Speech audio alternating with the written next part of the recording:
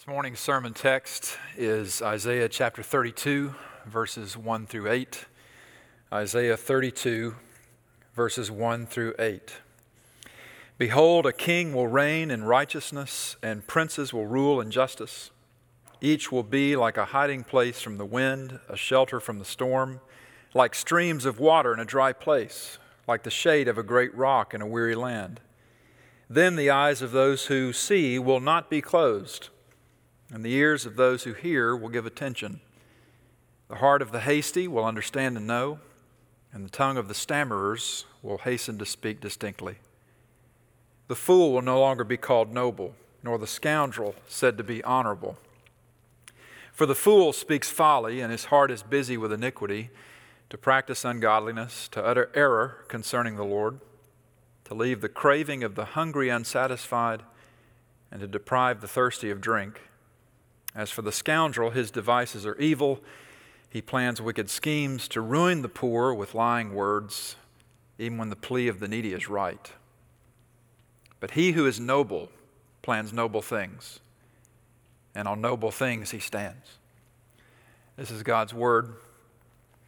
I'm between series. We just finished 7 weeks in Job. I'm moving next week into a little topical series on how to develop closeness to Jesus, which doesn't presume that I understand that exhaustively, but nonetheless, how do we get close to Jesus? We'll take about 4 weeks on that. But today, Isaiah 32, in this text, Isaiah gives a vision of God's future. And the vision of God's future that Isaiah gives is set against, contextually, a broken past and a bleak present, which is instructive for us in the current events in which we're in.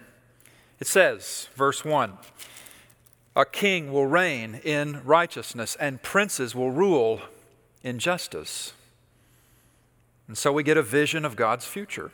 That's what Isaiah is giving us, a vision of God's future set against a broken past and a bleak present.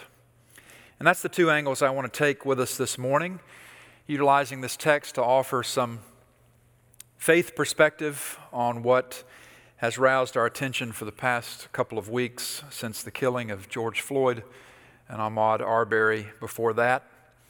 Killings that, if they're not exactly the same as those that have preceded them, they rhyme. As Mark Twain once said, history doesn't always repeat, but it does rhyme. And we don't always like history's verses. So today, from Isaiah 32, a vision of God's future set against a broken past and a bleak present. First, a vision of God's future set against a broken past. Last March and April, we took a few weeks in Isaiah, and I told you back then that Isaiah lived some 800 years before Jesus. But when you read Isaiah, as I'm getting the chance to do again here in my Bible calendar, as it happens, has me in Isaiah this time of year annually, Isaiah is a prophet for our times also. He lived a long time ago, 800 years, some 800 years before the time of Jesus. And yet, the times that he lived in, it was full of difficulty. Much seemed upside down. Jerusalem was about to be sacked by the Assyrians. That's part of the message that Isaiah bore to the people, and it was going to be an instrument, the Assyrians were going to be an instrument of God's judgment, and they were brutal people. And Isaiah brings this message to the people and says Jerusalem is going to be sacked, and Judeans, his people, were going to be subsequently exiled. It wasn't a good time that Isaiah ministered in. And will is a key word in this text, future tense. If you're looking at the text again, in the first 5 verses, numerous, behold, a king will reign in righteousness, princes will rule in justice, each will be like a hiding place from the wind. Down to verse 3, the eyes of those who see will not be closed, and the ears of those who hear will give attention. The heart of the hasty will understand and know, and the tongue of the stammerers will hasten to speak distinctly. Speaking distinctly in this context is being able to speak about God's future. The fool will no more be called noble. Will not, will no more, will, all through these lines. It's a key word. Why? Because Isaiah is giving a vision of God's future, first set against a broken past. What made it broken? Well, for one thing, look at verses 5 through 7. Fools were called noble. Scoundrels said to be honorable. That makes the past broken. They do damage. These fools and scoundrels had places of power and position. Look at verses 6 and 7. They have power to be able to not satisfy the craving of the hungry and deprive the thirsty of drink. These are fools and scoundrels in power. They ruin the poor, verse 7, with lying words. Even when the plea of the needy is right, they don't hear, they don't see, they don't understand, and they don't speak distinctly about the vision for God's future that Isaiah is giving. Now, I realize scoundrel is kind of an antiquated word. You know, when I hear this word, I think of men wearing wigs in the 1700s with frilly sleeves, grabbing a gun, you scoundrel, sir, I will have satisfaction. Having a duel at 10 paces. That's kind of how we think of scoundrel. But in this context, scoundrel, looking at verses 6 and 7 in particular, the scoundrel is about satisfying himself, first and foremost. Which is why he's not honorable, despite plenty of people calling him honorable. He's not. The scoundrel is about satisfying himself. And woe to a people throughout history who end up having scoundrels over them, those who get power, who are foolish, because they're effectively unconcerned for the plea of the needy. And the plea of the needy is for justice. And justice, biblically considered, it's a political, social, cultural, and personal reality all rolled up into one. It's political, it's cultural, it's social, it's personal. All these realities rolled up into one. Justice is about human flourishing and the right use of power. That's fundamentally what justice is about. So if somebody is calling out for justice, they're calling out for a means to flourish. They're calling out for a right use of power in their case. The scoundrel and the fool are bad because they are incapable of this. Stuck on themselves as they are, they never fully humanize the cry of the needy.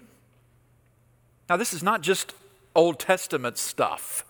This is the ministry of Jesus in the New Testament. This is what the apostles were concerned about in the New Testament as well. As they broadcast the gospel is about reconciliation between God and mankind, God and people. That's fundamentally what the gospel is about. It is about, I need to be reconciled to the God that I've offended.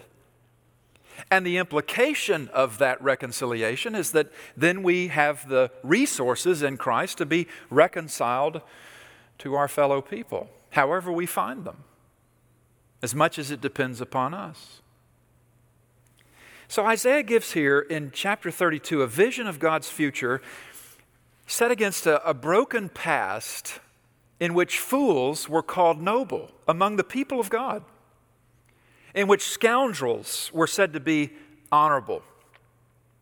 Henry James, in his theory of fiction, wrote that life is, in fact, a battle.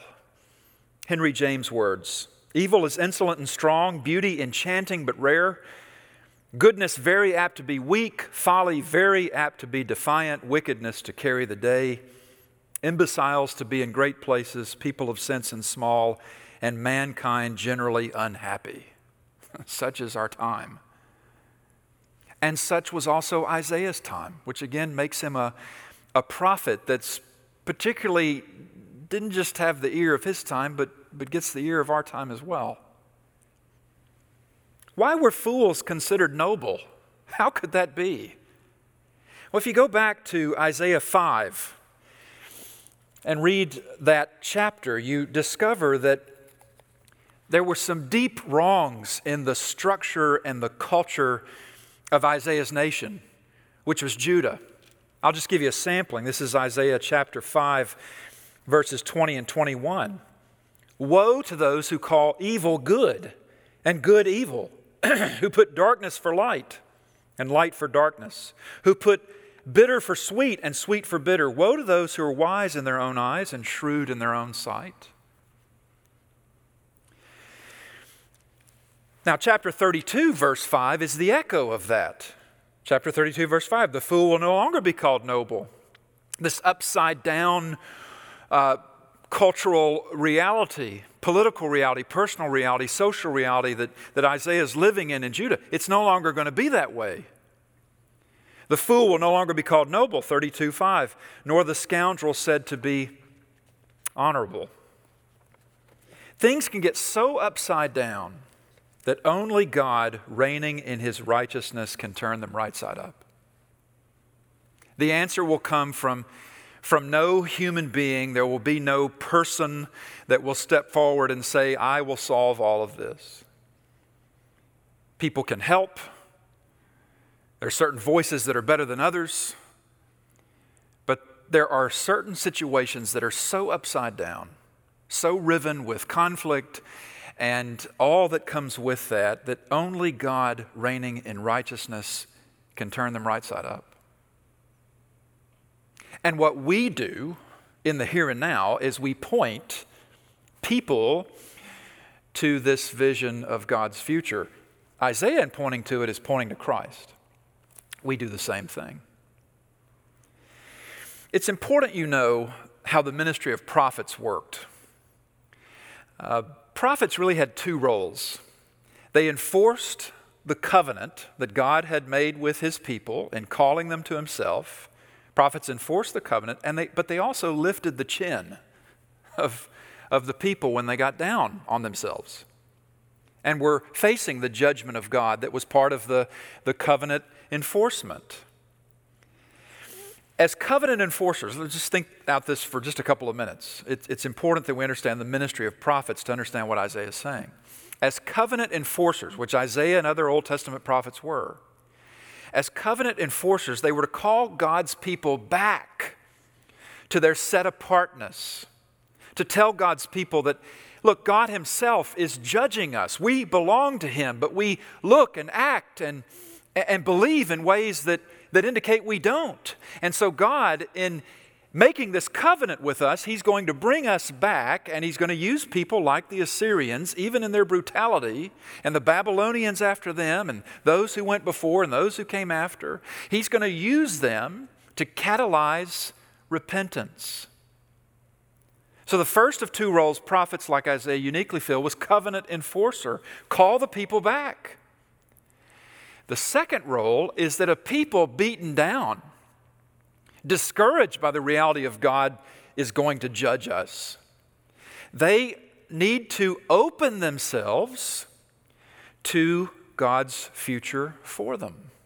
And so the prophets also lifted chins. These folks Isaiah preached to had made a mess of their past. They were making a mess of their present. I gave you a flavor of that in Isaiah 5. Woe to those who call evil good and good evil. This was their culture, their society.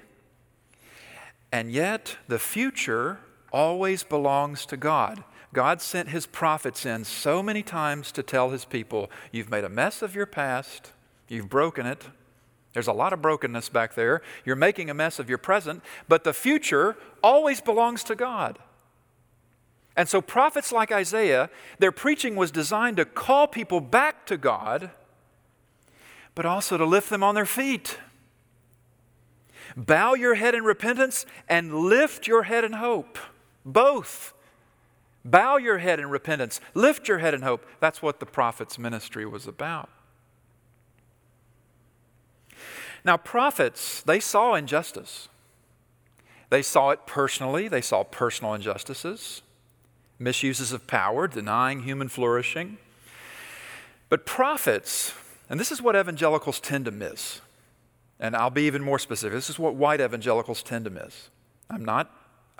Just hear me. I'm not scolding or shaming in this sermon. There's going to be no scolding or shaming. Just listen. Just hear me out. prophets also saw and pointed to structural, systematic kinds of injustices, because prophets knew that the nature of sin was that it infected social systems. Now, this is what white evangelicals tend to miss. We, by and large, have underthought how sin embeds in social structures. We think of sin as almost entirely personal. It's just an individual matter mostly. But the prophets saw how sin seeped into institutions and cultures. They did, and they spoke to this. Read the prophets. It's all there. We see modern evangelical, white evangelical Christians, we see sin mostly as the individual needs forgiveness. And that is true, absolutely true. When it comes to sin, all have sinned and fallen short of the glory of God personally. We have. And yet that personal reality, it affects social systems. And that shouldn't be a controversial point to make among people of evangelical conviction. Our sense of sin is that it's the crack in everything. It shows up everywhere, in everything, including who we are in our person, which we talk about in terms of race. Now, whatever you think of race, I realize it's an argued point. I mean, there's nothing in this country that isn't controversial at some level. Whatever you think of race, you want to say, well, there's only one human race and races are social constructions, or you want to think of race as sacred, or you want to think of race as superficial. There is such a thing as racism. I hope we can all agree on that. And racism is, what it is essentially, it's an amplified version of meism. I like me and those who look like me most. And then we operate in that. So there's racism between races, obviously. There's a lot of empirical evidence for that. There's even racism within races. Less obviously, but I'm thinking of my times in India. Everybody's an Indian, but there's differences in the caste system, and this person of darker pigmentation is not as high up in society as this person of lighter pigmentation, and I've seen that. Richard Grant is an Englishman who, with his New York wife, moved to the Mississippi Delta and wrote a book about it called Dispatches from Pluto, Lost and Found in the Mississippi Delta. They've never left. I don't believe they have. The book was written in 2015, but at the end, she's the librarian at Mississippi Valley State, which is an HBCU. And they found the Mississippi Delta as strange a place as somebody coming from England and New York City would probably find it, as you can imagine, but they made it their home. And Richard Grant, being an Englishman, has an interesting perspective. He writes in this book in a chapter called Grabbing Smoke, which is one of the best treatments of racism I've found. And I've not done exhaustive reading, but in what I've looked for, I didn't read this book for that reason, but in this particular chapter, here's what he writes. We were finding the word racist to be increasingly unhelpful. He and his wife were trying to understand what they were seeing as they got to know white people and black people in the Mississippi Delta and got deep into both communities as outsiders who'd come in. He said, we're finding the word racist to be increasingly unhelpful because racism came in so many different forms and degrees. There were mild racists, his terms, who talked about the other, they, in ways that were not unkind, but didn't allow much for individual variation. And they told jokes that weren't mean, but were gently patronizing. Then there were hateful racists who seemed to have a visceral loathing for black skin and blackness, and they put as much sneering contempt using the N-word. That kind of racism was considered a sign of low, trashy breeding by the Delta gentry, and there was far more of it in the hills. A kind of affectionate racism prevailed among the Delta gentry. They had kind, paternalistic feelings toward black people and a genuine appreciation for black culture. They didn't want a black man dating their daughters or sitting down to eat dinner at their table because that wasn't the way things were done or meant to be. These were just a few rough starter categories, and within them were innumerable variations, nuances, spillovers, and contradictions. And so then he says, Nathan Duff, a Clarksdale journalist, thought it was impossible to pin down racism in Mississippi. He wrote me a long, thoughtful email on the subject. At the core of it was this. He's quoting this journalist. There are generalities that can be drawn, trends that can be measured, evidence and anecdotes of every stripe, but even when the causes and effects are understood as clearly as possible, wrestling with racism in Mississippi is like grabbing smoke. And yet many today all over the country feel they've got the smoke. They've grabbed it. They regard racism as the ultimate sin. For them, it's very black and white. It's very cut and dried. They know it when they see it, and they want to smoke it out of society. Even secularists, not prone to make big moral pronouncements, even secularists will operate in very firm moral categories to denounce racism. There's widespread cultural scorn for anyone thought to be guilty of it. And racism is a stubborn sin, very much so. It for the most part stays subterranean. It's a thing in the heart, and it expresses itself. It certainly does. But for a lot of people, because of the cultural scorn, the last thing they want anybody seeing of them is their racism. And that doesn't mean you go around, trying to discern who's probably a closet racist or not. But it's this. If you find it in the heart of a believer, it's basically akin to saying, I just won't let the gospel change the view of people that my people gave me. We all grew up in settings and with sensibilities. I grew up in a small town in Alabama, and so certainly saw effects of that culturally and personally and socially and politically. And yet, to talk about racism, you also talk about anti-racism. And anti-racism, while there's a lot of righteous indignation in it, anti-racism can also come across as very self-righteous. There's a certain self-righteousness in treating the sin I don't think I'm guilty of as the ultimate sin. Stanley Hauerwas, a theologian, tells a story on himself in his memoir, which I read a year or two ago. Hauerwas said he gave a presentation at a university where he took racism apart. He just shredded it. He showed from Scripture and history how incompatible it is with a Christian worldview. It was a very triumphant presentation.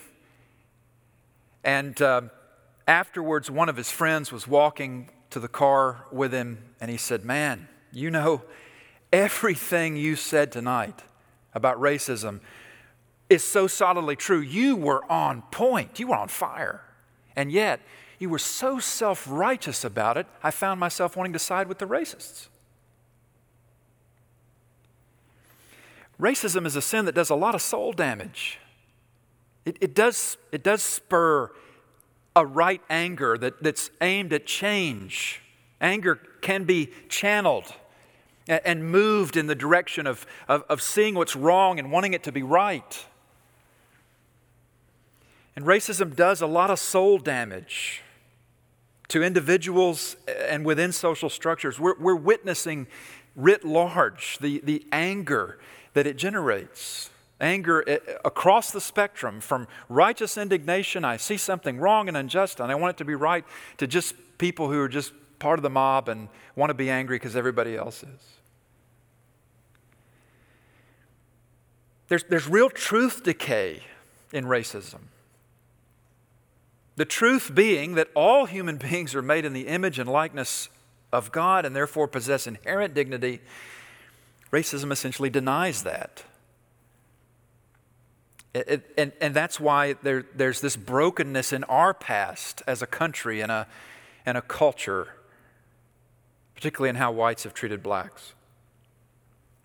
Now, I'm grateful to say, and I hasten to say, it's not a broken part of our church, First Evangelical Church in Memphis, Tennessee, because I can take you back, for example, in our archives to a document. It was a policy set by our session during the Civil Rights era, the 60s. During the Civil Rights era, our session at that time put together a policy that said if any person of color seeks entrance into our fellowship, they are welcome.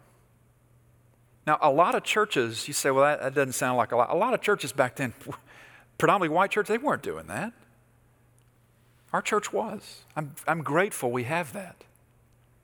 And I've not found aggressive, open racism in 17 years of ministry in our church. Though I have found the affectionate kind, to use Richard Grant's term in the book I quoted from earlier. I found the patronizing kind, and that's bad enough. But it remains a complicated sin sociologically in that we don't always recognize it in ourselves. We don't always recognize the ways we participate in it, prop it up. We don't even recognize the ways we benefit from it. We do, and we don't recognize that. See, I hope our church would never take the view that there is any sin God cannot redeem you from. Because that's anti-gospel. You know, you get people out there now saying, well, this particular, you talk about social justice, it's a great threat to the gospel. You know what the greatest threat to the gospel is? Denying its applicability to anybody. Yeah, I mean, you can get it factually wrong, absolutely. But all this friendly fire among evangelicals, you don't have the gospel right because you talk about justice. Come on. The biggest threat to the gospel is our own sin. The biggest threat to the gospel is not applying it to people who need it, to saying that there's some sin that you can't be redeemed from. Now, that's too gross. That's too, no way. God's not taking any more racists. He's boarded it up for them. This may be misunderstood. I hope it's not. But if we're truly gospel-centered, we care for justice in demonstrative ways, meaning we care about human flourishing and we care about the right use of power, and we don't want to erect any superficial barriers, anything structurally that gets in the way of that for anyone. That's what racism does. We don't want to do that.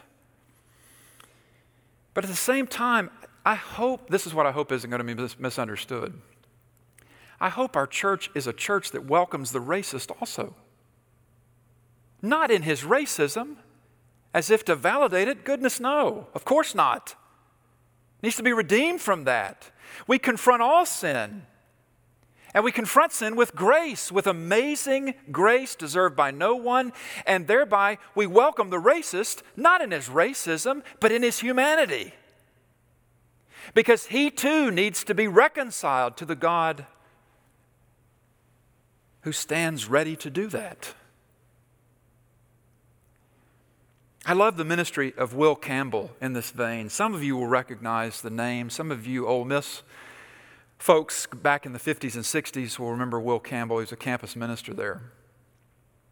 He's now with the Lord, and he marched with civil rights leaders in the 1960s, and he also befriended Klansmen. Who does that? And Will Campbell was a character. You can read his autobiography, Brother to a Dragonfly.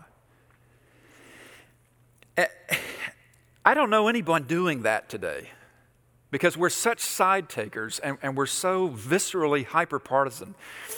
But there he was, Will Campbell, a white minister, arm in arm with civil rights leaders, marching, and yet a missionary to their opposition. Why? Because Will Campbell knew something that you and I have to learn in 2020, and that is the gospel does not take sides. It takes over.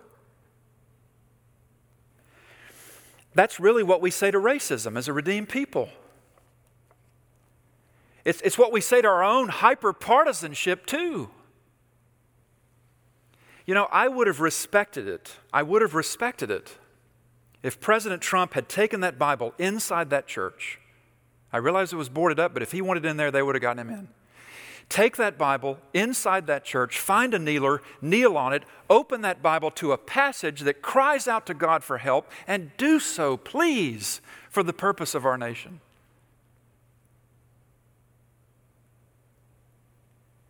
The gospel is not a take sides message. It's a takeover message. The gospel doesn't take sides, it takes over. And this is Isaiah's vision of God's future. Look at it, verse 1. A king will reign in righteousness, and princes will rule in justice. Which means they'll do something about where the world is most broken. Isaiah gave this vision of God's future where a king reigns in righteousness. That's meant to lift the chins. They need to bow their head in repentance, but they need to lift it in hope. And you get both in the prophetic ministry. If you think of a prophet as just scorning and shaming and scolding people, then you've only got half the message. And they didn't even do that. They confronted the people. They didn't shame them. They said to them, you ought to be ashamed of what you're doing. You're God's covenant people. You know better. You don't have to be like the other people around you. God's put His name on you, and that means something. That means He wants to use you in a significant way, and that's what you're on the earth for. That's what prophets said. But they lifted the chins of people for whom the king reigning in righteousness could not come too soon. The Judeans and the people of Israel, well, they'd had enough of sorry kings. But then when that king came 800 years later, they weren't ready for him. They rejected him, he being Jesus, leading him to then graft us in, the nations, the ethnos, the ethnicities, the Gentiles. We get grafted into this olive tree that belongs to Israel. And now, being God's people in Christ, we're watching for the King of Righteousness. We know His name. We know what He did 800 years after Isaiah. We're waiting for Him to come back and set so much that's wrong right. That's why you long for His appearing. It's so that you see the justice of God worked out in reconciling the world to Himself and renewing the creation. This is what we long for as people of God. And not just doing it here, Lord, but everywhere. Isaiah uses language that captures the moment we're in, does he not? Look at the passage. He talks at the very end of verse 2 about a weary land and storms. And now I'll segue into our bleak present. Our second heading. Ours is a weary land today. Verse 2. Now, if I was in Hong Kong, I could use this very same passage in reference to the social unrest there. If I was in Milan, I could use this same passage in reference to their experience of the pandemic. It's been a brutal half year. Talk about the roaring 20s. Someone trying to lighten the mood a little bit, and you appreciate that every now and then, said, is it riot season already? I still have my COVID decorations up. How much more? And look, violence is not something Christians court because we know its nature. It can't be tamed, violence. The rioting and the looting in the wake of George Floyd's murder, the anger spilling over that way, it's just as broken. In your anger, do not sin. It's just as broken as the thing that caused it, which is also violence. Violence against the image of God and George Floyd and Ahmaud Arbery and Breonna Taylor and a host of others, stretching back decades. Let none of us care more for the destruction of property than the destruction of the person. Look at this text, verse 1. A king, one king who reigns, and princes, plural, who rule. Isaiah's vision of God's future given to a beleaguered people living in a bleak present. Why was it bleak? Verse 5, fools are called noble. Scoundrels are said to be honorable. Evil was being called good and good evil. Chapter 5. The shadow of the Assyrian threat was looming over the land. They would sack Jerusalem. They would haul off its citizens. Isaiah puts a view of God's future where the beleaguered people living in a bleak present can get to it. And what is that view? A king, one king, will reign. And princes, plural, will rule. And in the New Testament, these princes are also known as ambassadors of reconciliation, also known as the kingdom of priests, also known as peacemakers. It's a gospel analogy here in Isaiah 32. A preview of the effect on society, an upside down society. The effect that the people of God who've been made right side up in His grace and goodness and justice, the difference those people can make. The people who know the King. And what effect is that? In this context, the princes do the king's work of setting wrong things right, which means human flourishing, which is what justice is, a right use of power. Again, justice is about political, social, cultural, and personal flourishing, all rolled up into one under a right use of power. So these princes, in Isaiah's vision of God's future, the princes minister the king's justice, and the effect is, verse 2, it's like a hiding place from the wind. Verse 2, a shelter from the storm, like streams of water in a dry place, like the shade of a great rock in a weary land. That's what we want, don't we? In today's hot take context, say something about this now, or you don't care. Post about it, or you're complicit in it. Hostility has become a greater asset than letting your gentleness be evident to all. And gentleness and passivity are not the same thing. Paul's words to the Philippians, let your gentleness be evident to all. We're turning on each other, even in the church. What's evident about these princes is they go to work in their present in light of the vision of God's future that the prophet gives. And so what is the effect of that? Well, they come across weary people. They come across parched people. They come across fed up people who want change, who want something to be different, and yet need to get the king's shelter. Because when you get that, then you see, then you hear, then you understand, and then you speak. Even if you stammer, you still speak to God's future. I'm giving you the progression of the text. Look at it, verses 3 through 4. Verse 3, the eyes of those who see will not be closed. The ears of those who hear will not give attention. Eyes first, then ears. Heart of the hasty will understand and know, then the understanding. And the tongue of the stammerers will hasten to speak distinctly. And in this context, speaking distinctly is being able to speak about God's future. The princes see. Verse 3, the eyes of those who see will not be closed. They don't turn away from where the world is most broken.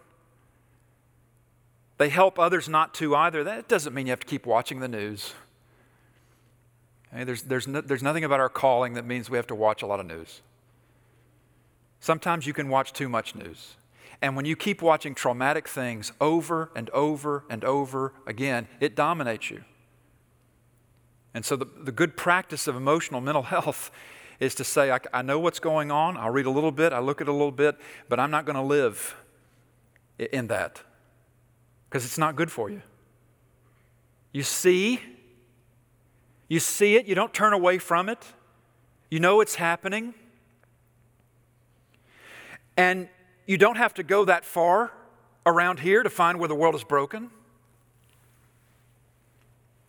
They see the princes and hear, second line in verse 3, give attention. Second line in verse 3, the ears of those who hear will give attention. The difference between listening and hearing is giving attention. I can listen to you but not hear you. I so wish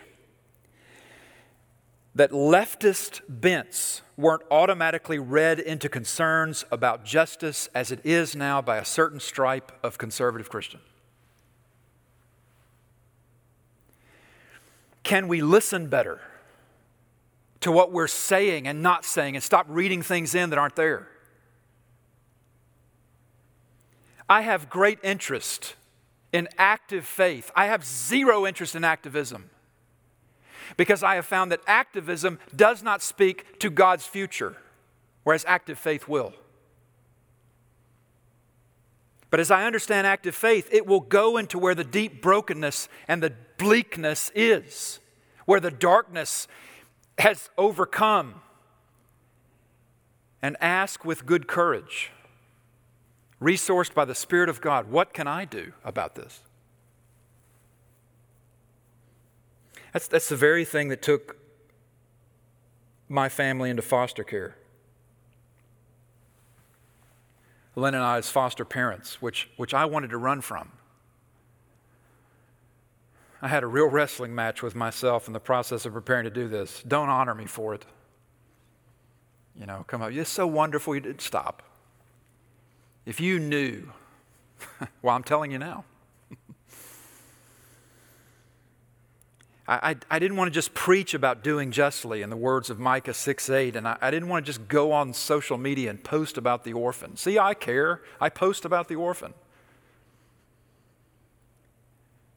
That doesn't take anything at all, really, and can be very self-righteous, as can saying, we do foster care, why don't you? But as God knows and Lynn knows, I almost backed out of it. In fact, I'd be interested to see the video footage at Landers Ford in Collierville one night in October when we were coming back from foster care training, Lynn and I, and I had to pull over. I was about to have a panic attack. We had just listened to 3 or 4 hours on childhood trauma. And I guess I went and walked among F-150s for comfort, you know. But Lynn and I walked through that dealership, and I just processed out loud. And my wife was so kind to me because I was cussing and hurting. You know, why the expletive? Do I want to do this? I've had this dysfunction. Why we want to bring this on us potentially and get involved with these people that are screwed up. And and Lynn was so kind. She goes, you know, we don't have to do it. And that was sort of the trigger. I don't have to do it, but I get to. You know, I get to. God wasn't letting me turn away, and I don't want to turn away. I need to give attention to those who can be taken advantage of and can't do anything about it. I mean, that's what justice does. And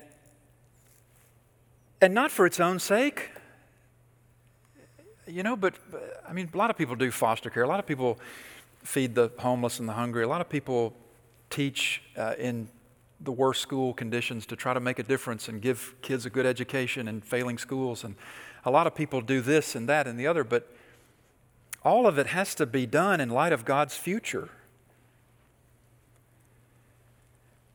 In light of God's future where He puts all things right. God is so easy today to dispense snap judgments and one takes. It's just too easy to do that. And to just go along with what you already think. And just you go on social media and you find the people who say exactly what you think and you go with them. I hardly know anybody who listens to both sides. A lot of people talk about it. They posture as if they do, but they don't. To see, to hear, to understand in light of God's future, it takes some work, and it'll challenge you on both sides. And you'll have people on one side of you and the other who don't like that you're, but what are you about? You're about God's future. And then you speak.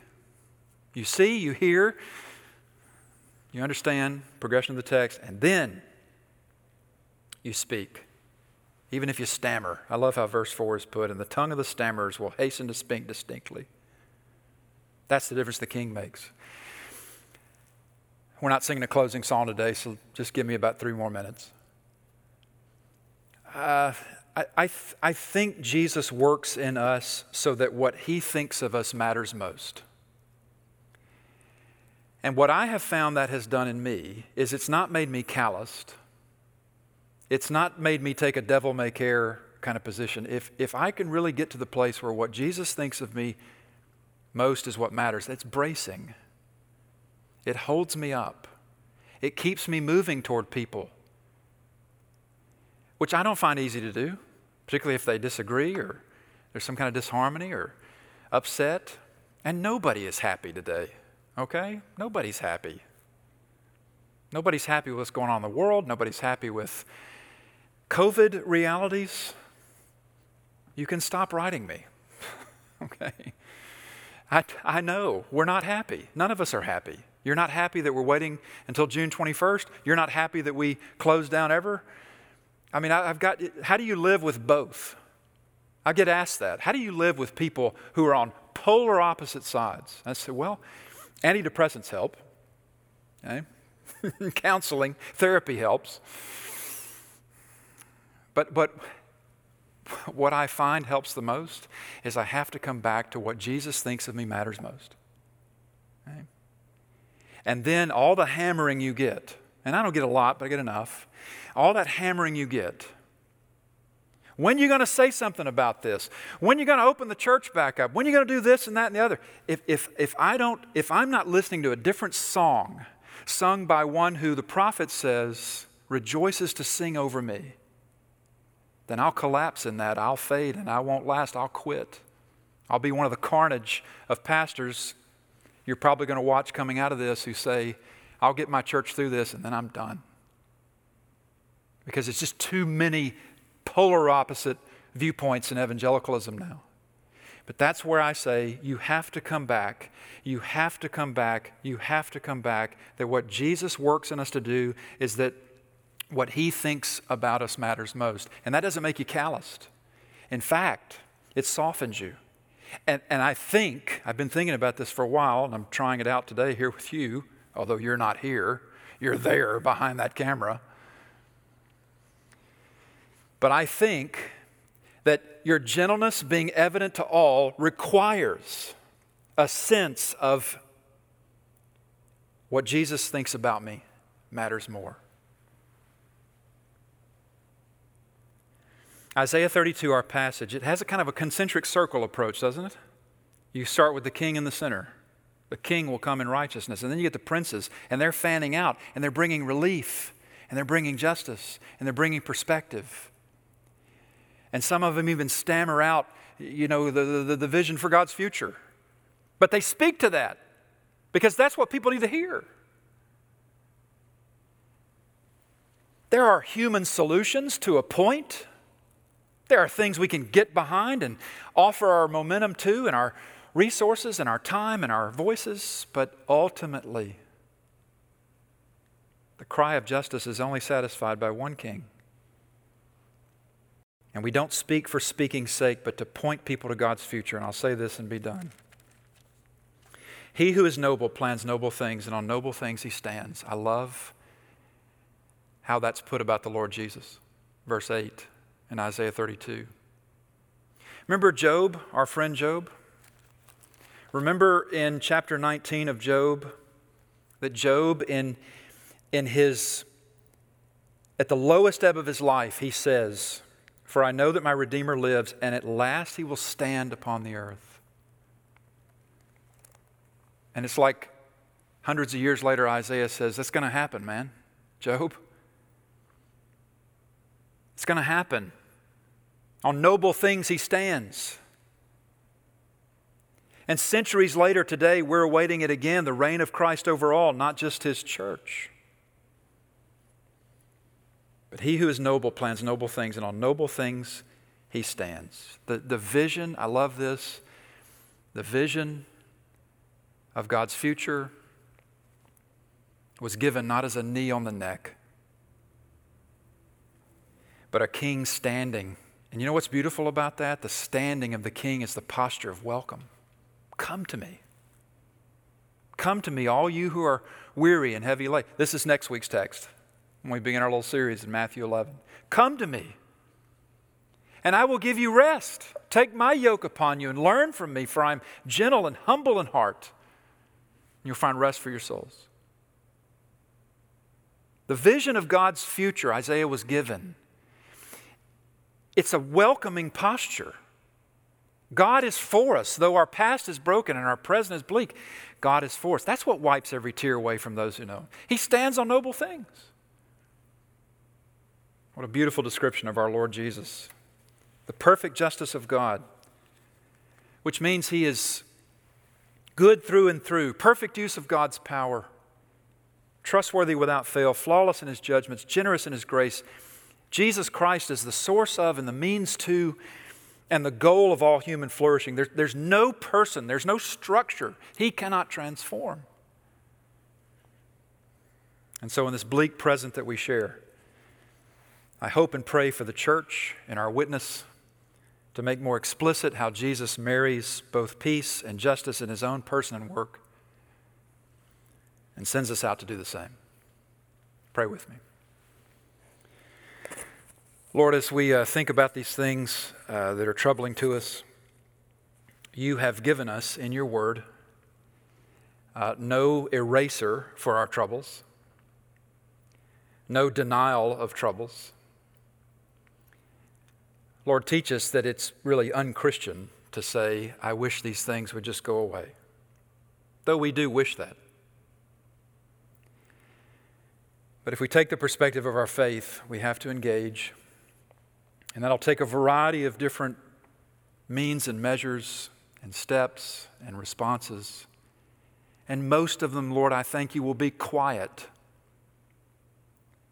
I thank you that this church through the years has ministered quietly, but powerfully. And though people criticize us, even from within our body, that we're not doing enough about this and that, you know, Lord, and thankfully you've shown me many who are. They just don't make a lot of noise about it. And I thank you for that humble care that exists in our body for people who are going into places where it's bleak and dark, and they're making a difference because they're pointing quietly but powerfully. They're pointing to the difference maker. Lord, we do need to say things. We do need to respond. We do need to give voice and amplification to those who cry out in their neediness. And so, Lord, let me not be misunderstood in this. But Lord, keep us from every pitfall, every ditch that's so easy to succumb to in this time. Make us people, Lord, who are looking to you. It's all we know to do.